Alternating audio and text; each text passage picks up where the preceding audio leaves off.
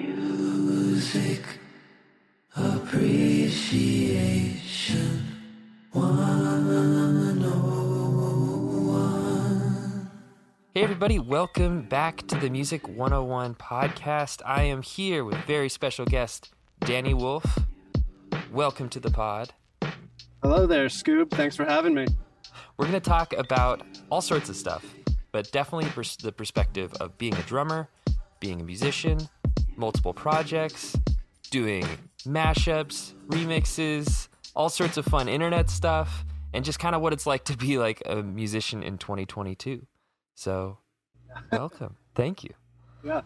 Would you like to just kind of start, maybe talk about some of the projects that you've been in throughout some of your IG handles or whatever you'd like to kind of like just give the picture so that people know what makes Danny tick a little bit? Yeah, all right. So I guess first and foremost, I'm a drummer. I'm also a producer, recording engineer. I've been getting into editing videos. Cool. And I have my own band called Wolf and Love, which is me and my partner, Danny Love. And also I tour as a drummer in a bunch of different projects like Great Good Fine OK. I've toured with Rye, Gavin Turek, John Kay. So just to name a few. Awesome. And you're based in LA, right?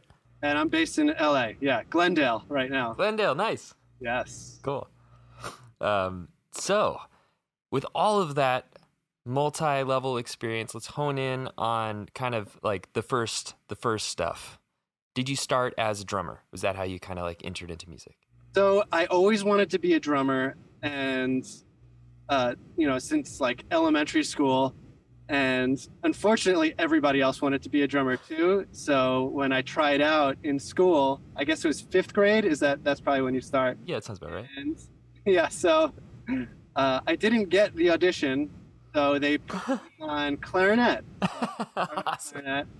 And I did clarinet for a year and didn't like it. So then I switched to saxophone. Cool. And I ended up playing saxophone throughout all of high school, alto sax. And awesome. Always wanted to play drums and like kept on trying to, bother my band teacher, just let me play just a little bit. And so finally they let me play in the marching band. Oh, cool. Yeah. So what instrument were you playing? Snare or? I did the quints. Quints, nice. Drums. Yeah, the 5 toms basically. Yeah. And so that was my first time in just like playing in a music situation, in like a school situation. Okay. And then I got into the jazz bands. So I kept on practicing and I was like, I can do it. I can really do it. And so finally they let me play in the jazz band, and I fell in love with jazz. Mm-hmm. And from there, I just kept practicing, and then went to music school at the University of Miami and continued my studies drumming there. So love it. Yeah, so that's how I started, I guess. Do you think that by starting on an instrument like alto sax, it's like a solo heavy instrument, improvisation heavy instrument, do you think that like changed the way you listen to music as a drummer? I think so, yeah, because I had that foundation in playing notes, instead of just rhythms. So I was, even from the beginning, I was listening to music, I think, a little bit differently than other drummers who were mostly focused on rhythms, Yeah, totally. And I totally get that. I'm always fascinated by the different paths and the like musician that it turns you into. Yeah. And I feel like drumming can be such a melodic instrument. It's got from, your kick drum is like the low frequencies, you can think of it. And then it's got also all the way up to the highest frequencies. So that kind of helped as a mixing engineer too, because just thinking about all the different frequencies. Yes. Just a drum set, like. Yes. Because like other instruments, I feel like it's more focused. Oh yeah, big time. Like guitars, I can make a guitar that's that big. Exactly. Yeah. So, but the drum set is typically in a mix. It takes up the whole frequency range. So, Great point. Yeah. Really great point. And I also think that, a lot of people don't see the connection between rhythm and pitch in the way that, everything is emitting frequencies. So everything is actually pitched. It's just whether or not you perceive it as being pitched, Totally. And so I actually studied, do you know Ari Honig? He's a jazz drummer, and he was like my favorite drummer, I guess when I got out of college. Okay. And I ended up taking a lesson with him, and he kind of got, I don't know, famous for being able to play melodies. Yes. I was like, there's a light bulb in there. Okay, yeah, I remember. Yeah, he's that guy. Totally. Yeah, and just so I took I think I only took one lesson with him, but it was really interesting to see how he thought about drums so melodically. And unlike anybody else, he was able to play really complex, like jazz bebop heads. Right. It was really incredible. So he was a big inspiration for me. That's a really great point. I also I'm super obsessed as a mixing engineer too with like the harmonic series, about like how like there's no just one note unless it's like a perfect sine wave synthesizer, but like everything has got all of these other notes, and you just get to decide what you're highlighting and what you're minimizing. Yes. With EQ, saturation, all that good stuff, even compression. And I find it so interesting, like toms are like the purest notes on the drum kit, but like even like a crash cymbal has got a fundamental frequency. Cymbals are typically very complex. Where, yeah, you're right. So toms, it has a specific pitch usually. Yeah. When you're hitting a tom, it's like there's like one note that's very pure. Yeah. There's overtones too, but it's, as you said, it's probably the most pure of all the drums. Right. It makes sense, and it makes sense why, if you were a drummer that's like looking to play melodies, like straight up melodies, then you could like really put the toms to work. Exactly. Yeah, I remember he was talking that even the pitches when he plays these melodies, the pitches aren't even as important as the melodies. So he was playing songs. Okay. For example, like he played, I can't even think of just like a song, or just like Mary Had a Little Lamb. Sure. He's like, the pitches are not as important as the rhythm, I guess that's not the best example. No.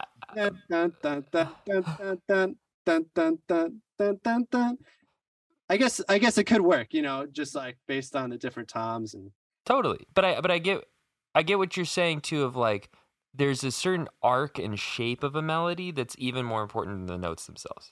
Yes, exactly. That was his point. And you could tell what the song was just by the rhythm and the approximate pitch of the toms. So that's really cool. Yeah. That's really cool. Yeah, I feel like sometimes people feel very like rigid about pitch because like piano, like we grow up with a piano, it's like the most rigid possible thing, but even pianos, they go out of tune. But you can still get like, even I played a terrible side of the road in a back alley by a beach town piano. You could still make out melodies. It was completely out of tune, but it was like there's an arc, there's a warbliness, there's a vibe. Yeah. That's very cool. So in terms of going from like studying in music school and then going to apply it and going out on the road and doing like session work and recording and all that kind of stuff, what was the biggest thing that you kind of took away from school, like in terms of mentality or in terms of like growth mindset, so that you could like go out on the world and keep learning? Yeah, I think it was a lot of learning was from just my peers. Cool. And just they were so inspiring to me. People like Luke Melman, who you did an interview with, just like being able to work with them and make music together, and just taking that and putting it into different situations. And it's interesting, like at school, you don't really realize what it's like to be a professional musician in the real world. It's like, because you have to take all the skills you learned, and it's like, okay, now this is a job. Now I need to start making money.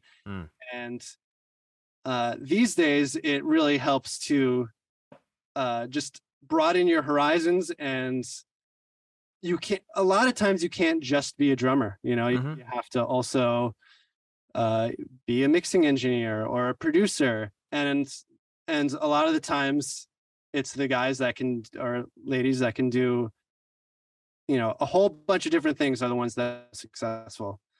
So yeah, I feel like it's just being able to open your mind and you know, do as many different things as you can. Yeah, I like that. And I agree where that diversity of skill, and then it also makes you better at your own instrument too. Like we were just talking with frequencies, you know, you think different. Yeah. Luke was saying something very similar about synthesizers, and like as a keyboardist, he was saying that, you know, he learned more about playing keyboards becoming a mixing engineer, because then he was thinking more in terms of frequency pockets. Yeah. You know, rather than just like what cool clusters or what cool notes can I use? It's like, no, I need some space right around 250 hertz. It's like, oh, this, you know?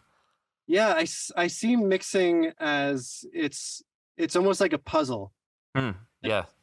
Especially if you're just being the mixing engineer on a project and you're given a bunch of puzzle pieces, basically. So you have the drums, you have the bass, guitars or synths, and then the vocal, and you just have to find where each of those instruments fit in the frequency range. Yes, exactly. And where they reinforce and subtract from each other. Yeah, exactly. You know? Yeah. Like two instruments can be in the same frequency, but you know, maybe you can pan them to the sides. Cool. Like guitar and piano. Maybe the guitar will be on one side or piano will be on the other. Good point. Exactly. Create that separation by using your two ears. Yeah. When they are stepping on each other or when they're occupying the same space. Yeah. I'm curious with like your flow for mixing. Do you like to mix like with a lot of things solo? Do you like to mix with a lot of things on at the same time, some sort of combination? Like what's your flow? Like how do you, when you just get that fresh session where it's all of these tracks, it's your first time hearing it, how do you jump in? Yeah, so when I'm mixing, first, usually I always ask for a reference mix. So cool.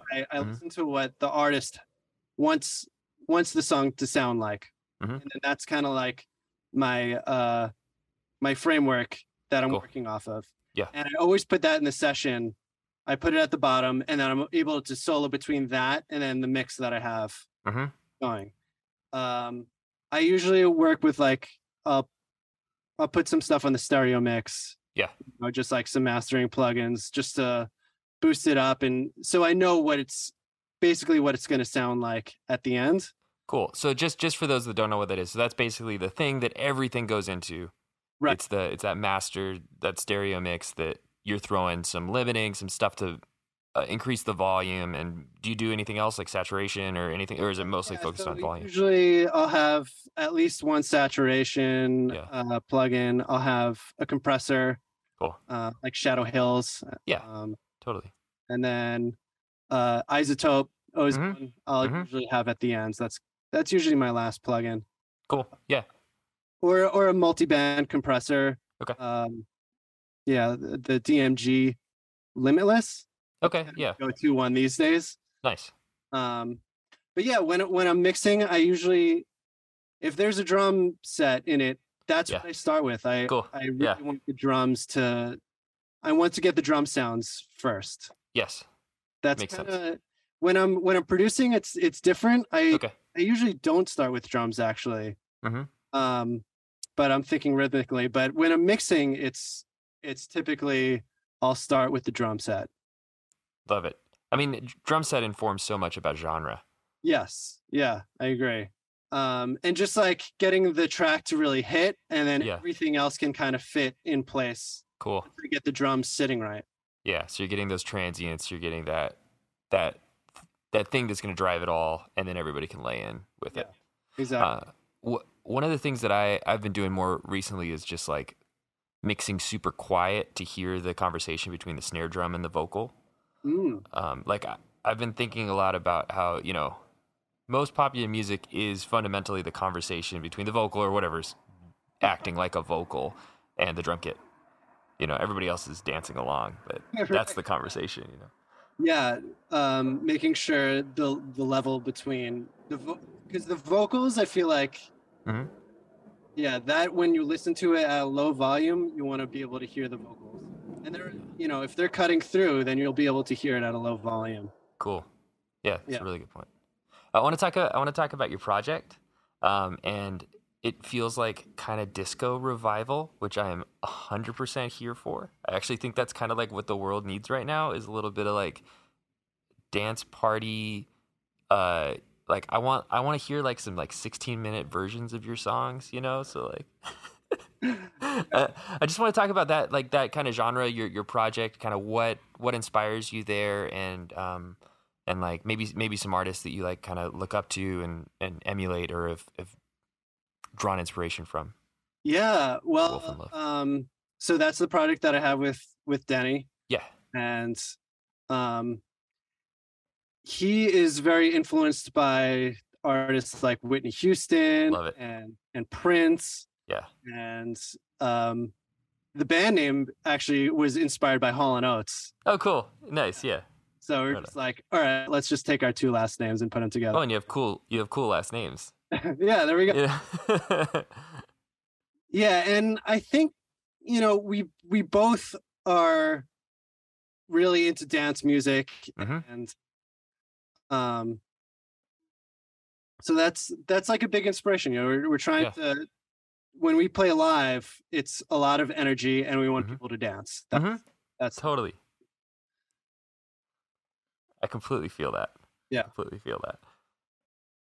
What do you think about like, as a drummer, like drawing from dance music from across the ages? Like how do you approach that? Like do you like listen to Daft Punk and the way they program drums, and then you're like, oh, I could like do that, but like add a little bit of, like Hall & Oates, or Yeah, so as far as drums with this music is, it started, a lot of the first songs that we wrote were very sample based. Cool. And like I would use Splice a lot, and the Oliver Pack. I don't know if you're familiar. Yeah, I'm familiar with the Oliver Pack. Awesome. Yeah. And just drum sounds are amazing. So I was taking a lot of samples and building the drums off of that. And they actually, these songs started as remixes. Cool. So I got really into, when I first got into production, I was doing a bunch of remix contests. Yeah. So I would go onto sites like Skio Music is one of them, Metapop. Cool. Indaba Music, and just like some of the times I would just get the stems and just try and build tracks around that. Cool. Yeah. And so when we were first starting the bands, I was like, Denny, I have like a bunch of these tracks. They're remixes, but like I'm gonna take the vocals out and then see what you can do over it. Nice. Yeah. Cool. And I think it was a lot to do with, I was just getting into production, and I was kind of nervous about starting a song from scratch. Like I just had never really done it before. So drawing inspiration from like the top lines of other songs to get my tracks to a certain place. I love that. That's a fun backdoor way to like start something from scratch without starting something from scratch. Yeah. That's good. I was always, I think just like nervous about starting from nothing, Oh yeah. Well, you're not alone. I hear so many people, the two hardest things to do is start and finish. Right. Yeah. So yeah, I think our whole first EP was songs that started as remixes. Cool. Very cool. But yeah, you were asking about the drums. Yeah, no worries. I think eventually I started being like, well, I should start using my drum set more because I'm a drummer. I can do this, yeah. I should start recording my own drums. And so I would usually start with a sample drums. Like I would come up with a beat, and then I'd try and double it with drums and cool. Combine the two. Cool. Whether it was hi-hats to like give it more of an acoustic feel, or just like doubling with the snare drum, stuff like that. Do you approach drums differently from the computer when you're programming the drums versus from the kit? Yeah, very much. So like when I'm working on a computer, a lot of people that program drums, they'll use like a pad or something, and they'll play it. Right. But I always just drag and drop samples. Yep, me too. Yeah, and I just felt way more comfortable just building a drum set that way. Yes. Okay, I'm not the only one. No, you're not the only one. I totally resonate with that. Yeah. Because like then it makes me think more about like grid and the elements of the grid rather than trying to like sometimes the drums are supposed to be the framework that you build other stuff on rather than like when I'm playing on a pad, I'm going for hooks. And then I feel like the drums like go to an area that's like very look at me, I'm the drums, rather than being the quarterback or the like backbone of the whole thing when I drag and drop and place it in. I don't know. Yeah, I think because I'm doing a lot of drag and drop samples and stuff like that, it's kind of the same thing. You know, I'm treating it like just another instrument instead of like trying to perform something. Yes, exactly. Yeah, exactly. I'm the same way. I think it's funny because a lot of people don't really understand what drum programming even is. Because there's like a misnomer that it's just loops or drum machines. Right. But most of the people that are drummers that I talk to are like, yeah, like sometimes we'll use loops, but it's mostly as like a labor of love. Like, no, I want that hi-hat here. Like, super specific. Right, exactly. Yeah. And finding like sometimes, especially with things like hi-hat or snare drum, like ghost notes, yes, want them to be somewhere in between the actual grid. Cool. Yes. Using like the swing quotient in Logic or something like that. Exactly. No, that's a great point. Ghost notes are the hardest thing to program, but the most rewarding thing to program. Yeah. When you nail that, it's different. It ends up kind of being otherworldly. Like, yeah, it's like okay, that's somewhere in between a real drummer and a digital drummer, and that's a pretty hip place to be. Totally. Yeah. And when you start playing drums on top of like samples and stuff like that, even though you're physically playing it, it still sounds okay if you chop it up and line it up perfectly. It gives more of an acoustic feel. That's a good point. Because you're playing in a live room with the sound bouncing off the walls into the mic. Love that. Yeah. Love that. In terms of like dynamics, programming with dynamics, do you like say you're doing an eighth note, a hi-hat or something? That could be 8th or 16th, depending on where you put the snare. But like doing that, like, are you modulating up and down the volumes? Do you look for like different samples to create like different timbral effects, or do you kind of like stay more static, like, you know, traditional dance music where it's just kind of like the same sample across the whole grid? Yeah, I think it's kind of all of those things. Like with hi-hat, sometimes I could take the same hi-hat sample. Yes. And you can take like the ones that are supposed to be quieter and maybe pitch it down a little bit. Ooh, okay, yeah. And also you can do the gain. Cool. Yeah, so gain it down, pitch, or even take like an EQ and cut off the tops. Nice. Yeah. So that it's getting darker on those like non-dominant beats.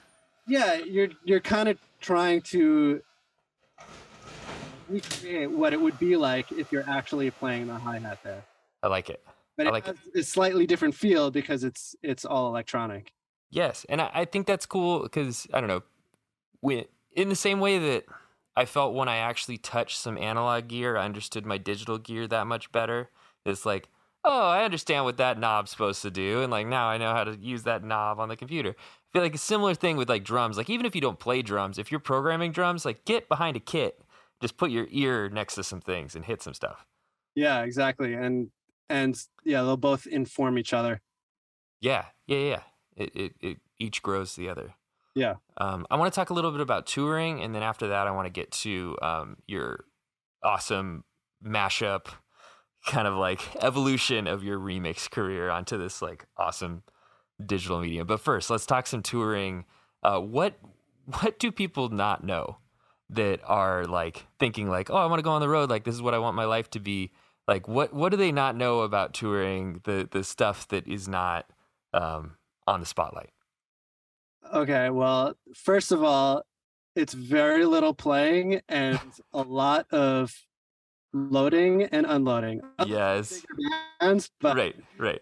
Very little playing. We like to joke that you're basically a professional truck driver. That's a good point. You're a professional truck driver and like that has a hobby of play sometimes. You know, exactly every day. Exactly. Yeah. What about like you get into a new city? Do you go hotel restaurant and keep it chill, or do you try and like explore the city a little bit? What's your flow when you go into like a new place? So it usually depends if you're. So I've done like some bus tours. Yeah. And with the bus, it's nice because you wake up in the city. Yes, right. So that allows you to have more free time in the city to explore. You can grab some food.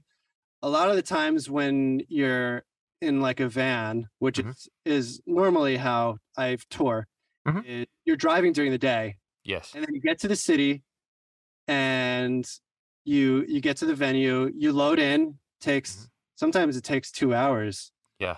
And load in, sound check, and then you go eat. And then when you're done eating, it's almost time to play, basically. Yes. So there isn't too much free time to explore if you're in a van. But the nice part is that you really get to see the country because you're driving and you get to see the landscape of the country more. That's a good point. Yeah. Definitely. Yeah. I don't know if people understand that the primary value of a tour bus is being able to have a professional driver that drives you at night. Yeah. That is awesome because then you wake up and you're in your place and you actually do stuff and go for a walk and right. Yeah. be a human being. The tricky part is that it's very difficult to sleep. Well, for some people, it's difficult to sleep on the bus. Yeah. Yeah, totally. For me, I was pretty good at sleeping on the bus until you get to the city, which is usually like 5, 6 in the morning. And start, starting and stopping and turning. Yeah. Yeah. Turns, and then it's like, you're up, I agree. My first bus tour that I ever did, I went to lay down in my bunk and the sound guy stopped me because I was going to lay with my head facing the driver. And he was like, if we stop too hard, you're going to break your neck. And I was like, oh my God. One thing to learn, yeah. And don't poop on the bus. On the bus, yes, that's very important. And also, which I learned the hard way, is don't drink the water. Ooh. I ended up getting E. coli. You did? Yeah. Oh my God. Yeah. Dude. Yeah. It was bad. Yeah, we just saved a bunch of people's lives right there. Don't drink the water and don't sleep with your head facing the driver. Yeah. I had a water bottle that it had a filter on the top. Yeah. And they told me, don't drink the water, but I was like, oh well, I have a filter on my water bottle. Yeah. Clearly it does not take out the E. coli. So yeah. All right, I want to talk about your mashups because we got another like 5 minutes or so here. Okay. Let's talk these mashups. Do you feel like that was an evolution of your remix days? and talk about, like, I know that people are really responding well to them. I think they're super fun. Where did this start? What was the goal? And then, like, what has it turned into? So it actually started as a fluke. I was just in the car with my fiance, and she said to me, I just heard at work the Fleetwood Foxes, like one of your favorite bands. And I was like, and I just started laughing. I was like, oh my God, I need to make a mashup of those two things. Yeah. And so she is a comedy writer. Oh, perfect. Yeah. So she helped me make that first video. Cool. And so it was, Fleet Foxes and Fleetwood Mac. Mm-hmm. And so we filmed it, and I really had no expectations, and put it up, and then it just started blowing up. And then Robin Pecknold from Fleet Foxes reposted it. No way. It was just, yeah, it was crazy. So I was like, all right, I guess I should make more of these. Yes. That's awesome. Yeah. I love it. Yeah, it just started blowing up from there. It was crazy.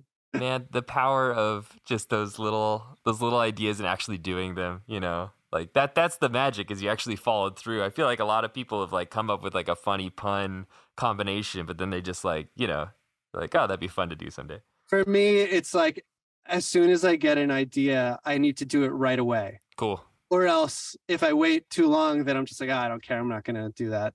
So that's great advice. And I get an idea. Like, I probably got home and I was like, we have to do this now. We need to film this right now. And look at what it does. Look at what it does by making that call. I love it.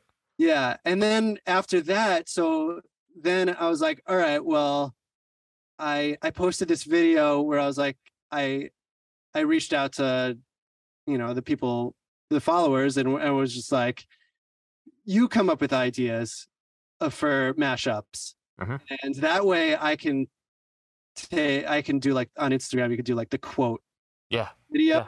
Yeah. Right. So, and I feel like that really helped too, because it got a lot of people involved. Cool. Also, so everybody's, like, trying to come up with their favorite mashups of two bands. I love it. Yeah. You create that audience engagement, you create content, and you get to like play with something that people already love. I feel like that's special. Yeah, it's been fun, and I see it. It's also like a puzzle. Cool. It's another puzzle. Very similar to mixing, because you have two bands. Mm-hmm. So you come up with the title, basically. Mm-hmm. And you're like, okay, which two songs work together? And it's you can't just use any song. It's it really needs to be songs that are either in the same key. Okay. Or you can pitch the keys, but it's then you lose it. Weird. Right, that makes sense.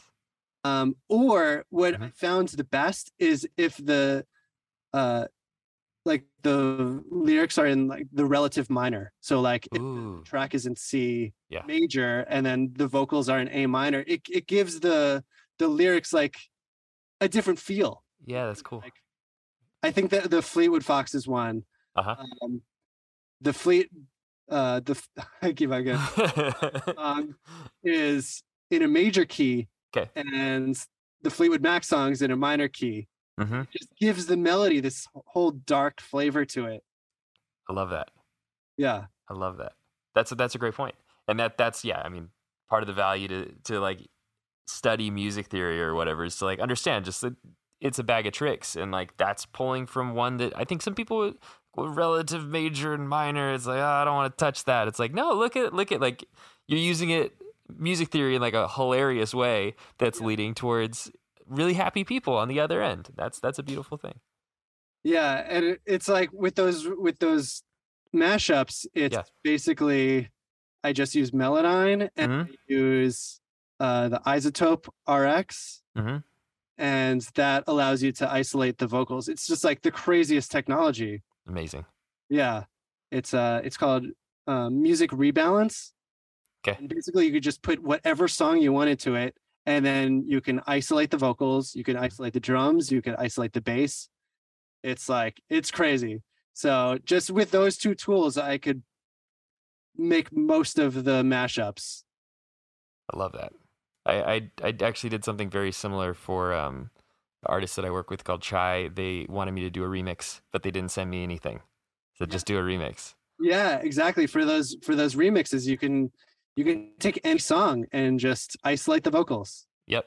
And the drums, when you do that, sound wild. And so sometimes I'll use them. I'll rip out the drums and like try that. It sounds crazy because it's got a bunch of artifacts in it. Because like we were saying, the drums are such a wide spectrum of frequencies.